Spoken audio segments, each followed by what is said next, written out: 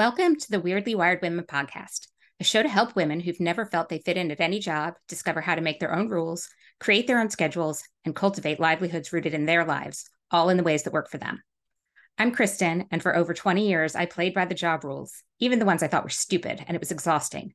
Whether it was because I was the only woman in the room, or the only person with young children, or the only person whose brain worked differently, the rules didn't let me be myself.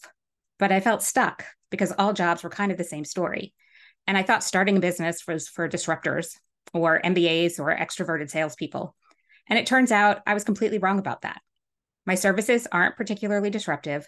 I don't know much about accounting or bookkeeping, nor do I follow any business guru rules about how to run my business if I think the rules are dumb.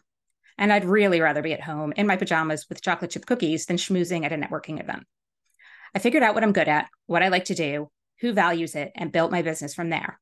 Along the way, I realized that one of those things I'm good at is helping women figure out those very things for themselves, and I love doing it.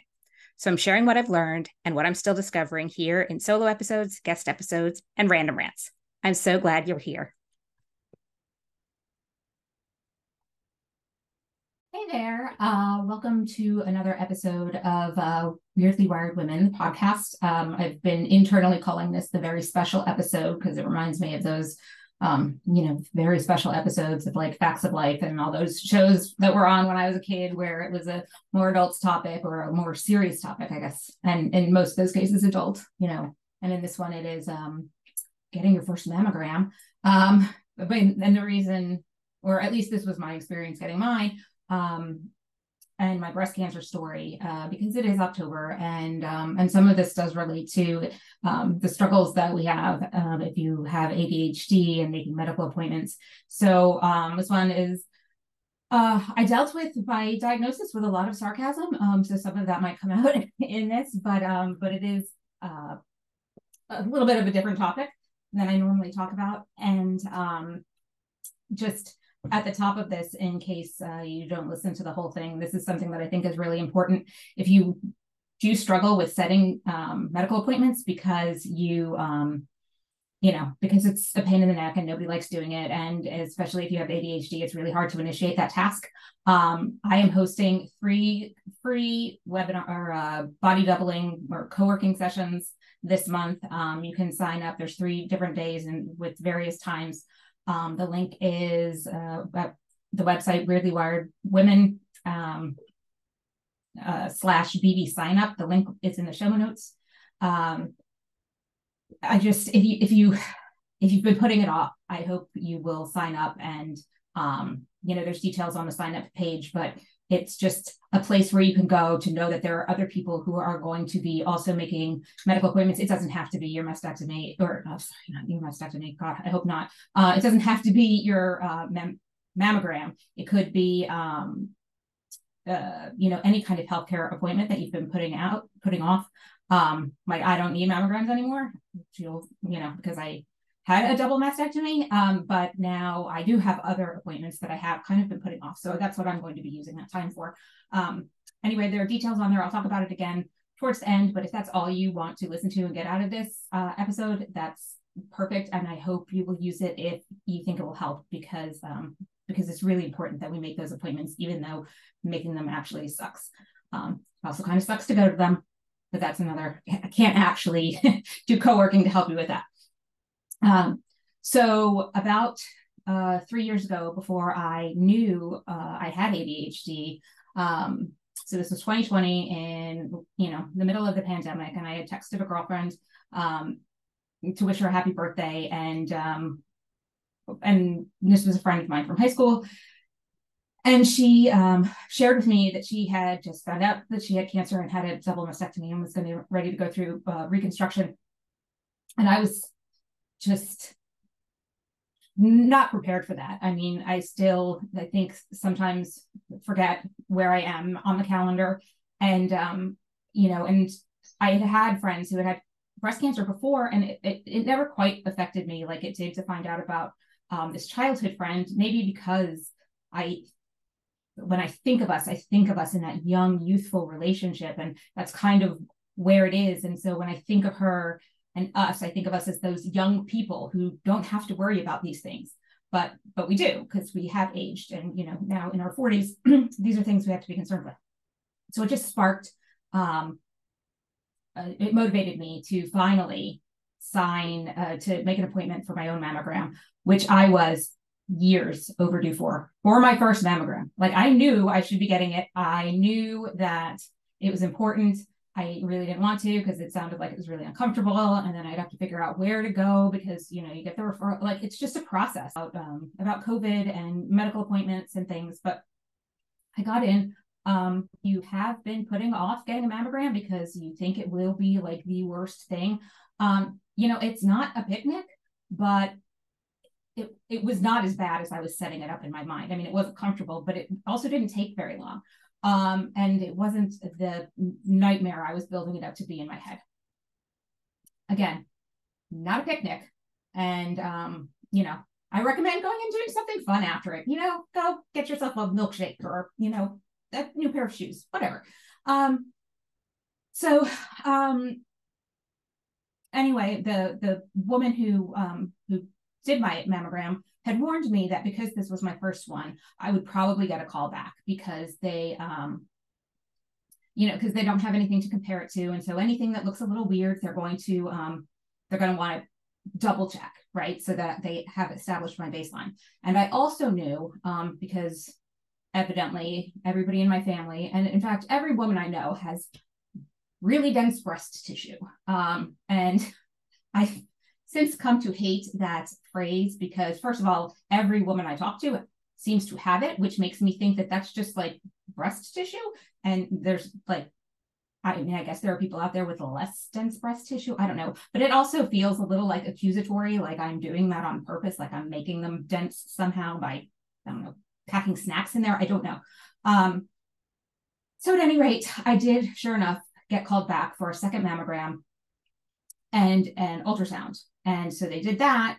And then while I was waiting, they looked at my ultrasound results while I was there. And the radiologist recommended that I go for a biopsy because of something that they found, and they couldn't really tell, and they wanted me to go for a biopsy. So I went for the biopsy, and that was a needle biopsy. And sure enough, the results came back that I had what it's called DCIS, ductal carcinoma in situ. So it was isolated to milk ducts. It was on my right side. And so then it was a matter of figuring out what I was going to do. And so I met with a breast surgeon, and he sent me for an MRI. And then after the MRI, because they want to make sure that there's nothing else that, they need to be concerned with. So they sent me for the MRI. After the MRI, I had to go back and get an MRI biopsy because they found some other weird section. And then those cells were like, we don't really know. They're not great. We don't know. They could turn into things, but they might not. And who knows?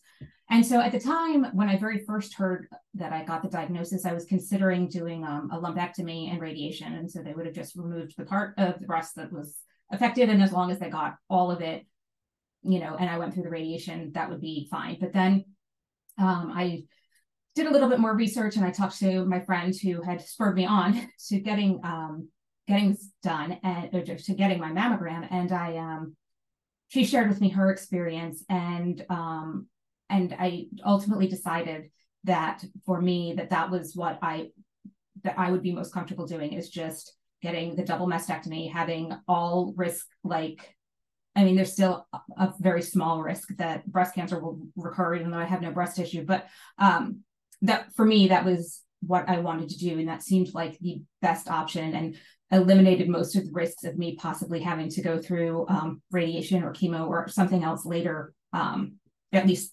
related to breast cancer. So I scheduled that. I had some really fun text conversations with a lot of my friends, because humor gets you through a lot of stuff, and also because I kind of felt a little weird.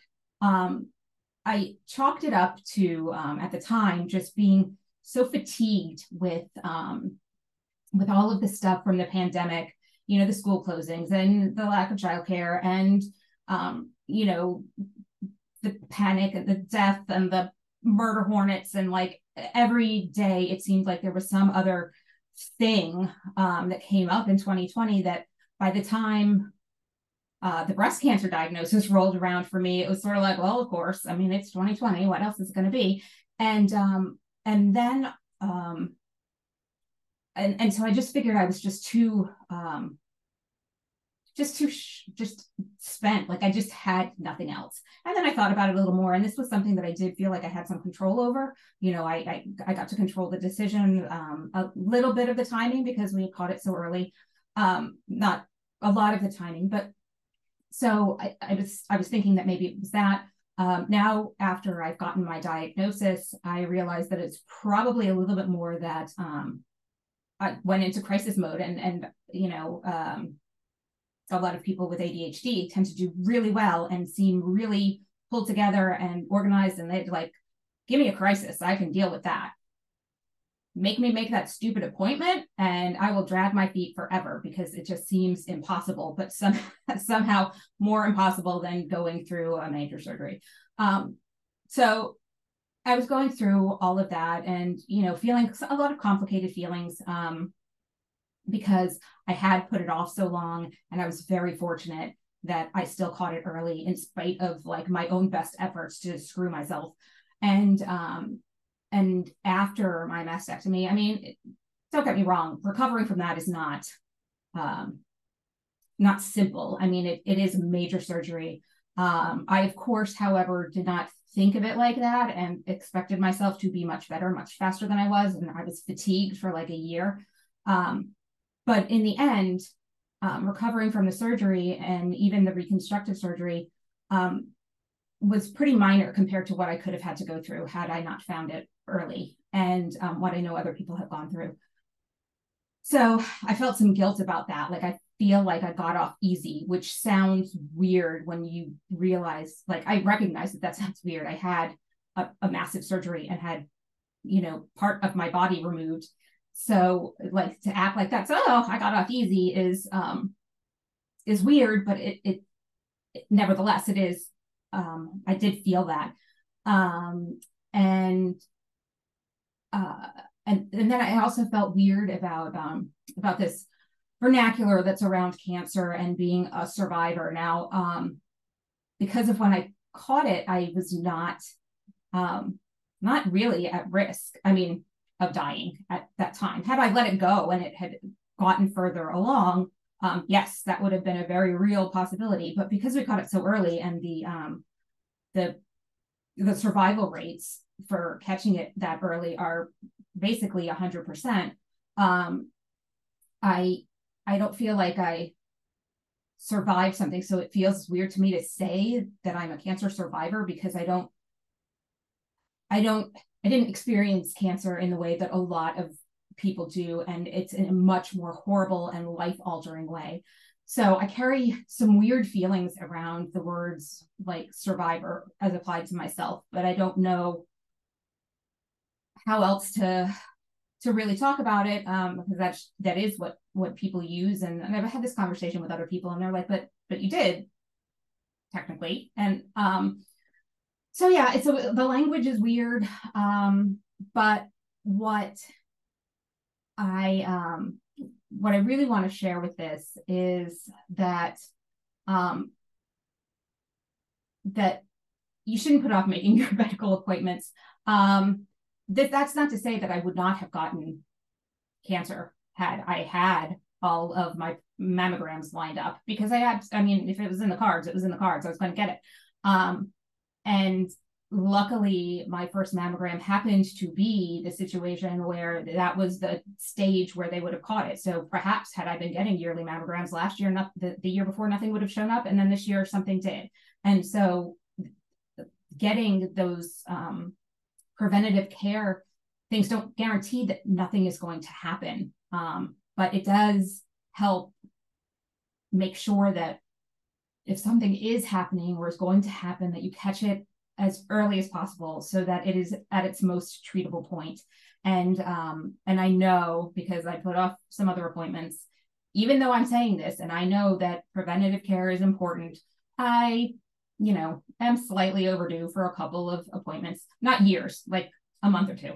But it's hard to get on the phone and make that phone call. And if you have to battle insurance stuff or get referrals, or, you know, the person that you need to talk to isn't there and you have to call back, it just becomes this hugely daunting task. I mean, it's a little better if you can do things online, but even so, even this thing that seems like it should only take a few minutes to do, even if it does only take you a few minutes to do, it seems like it's going to take a lot longer. And so it can be very daunting.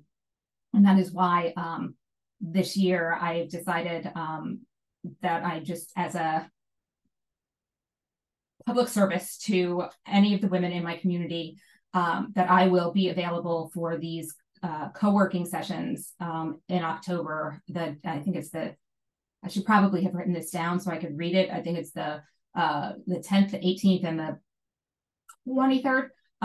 It's on a landing page to sign up. You can sign up for any of them. You can sign up for all of them, drop in and out whenever you need. You don't need to go on camera. I mean, I'm going to, like, if you're there, I'm going to assume that you're there because you just need a little bit of support. I'll be in the chat though, if you want to ask questions, and I'll be popping in and out and probably sharing some of the random screenshots I took of some of the conversations that I had with some friends during this time period and what I was feeling and, you know, how I was approaching it, and maybe sharing just some other things that I find entertaining. If you make your appointment and you want to share that, we will celebrate. I cannot dance, but I will do a happy dance for you. And we're not recording anything. You know, this is, you know, this is a personal thing for you. And we'll honor your privacy, but you can feel free, if you need the visibility, to be on camera. Again, nothing's being recorded. We're not, you know, this is really just a tool to help you get any medical care schedule that you've been putting off in a space among people who know that it's hard, know that it sucks, and are probably doing the same thing, but also recognize that it's really important. And if we all kind of work together, we can get it done and it's not as bad. So please, if this is anything, seriously, if you've been putting off going to the dentist and you really need to make a dental appointment, sign up for one of these sessions if they work for your schedule. There's no obligation. Again, it's no cost. Just sign up and do what you need to do to take care of your health. If it's mental health, if you need to make a mental health appointment, please do that too. I don't care. Whatever health concern that you have or have been putting off, I just want you to have a space where you can take care of that this month in honor of breast cancer awareness and ADHD awareness. Those two can be a little bit of a double whammy, as can any major diagnosis with ADHD. So that's just what I'm doing to,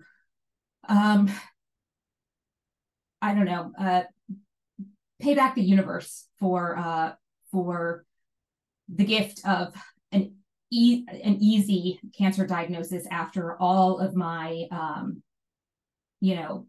probably attempts basically to make it as hard as possible by not scheduling my appointment early. So I'm very grateful for that. I'm grateful for all the friends who supported me and made meals and helped out and, sent texts and cheered me up through the whole thing. And so that is just what I want to gift back to my community of people. And if you want to share it with someone else who also needs to do this, please do that too, because again, it's just really, really important that we make sure that we're taking those steps to take care of ourselves. And I know how hard and how much of a struggle it can be to actually make that step. So that is the end of this very special episode of Weirdly Wired Women. We'll be back talking about more business related things, and maybe though a little bit about how having my own business at the time and working this into that was how I was able to make that work. And there's other things around it that happened. So I think maybe this won't be the last time I discuss it, but this is the last time I will discuss it in quite this much detail. So please, again, the information is in the show notes, but it's weirdlywiredwomen.com/BB sign up. And I hope to see you there if you need a little bit of support. Thanks.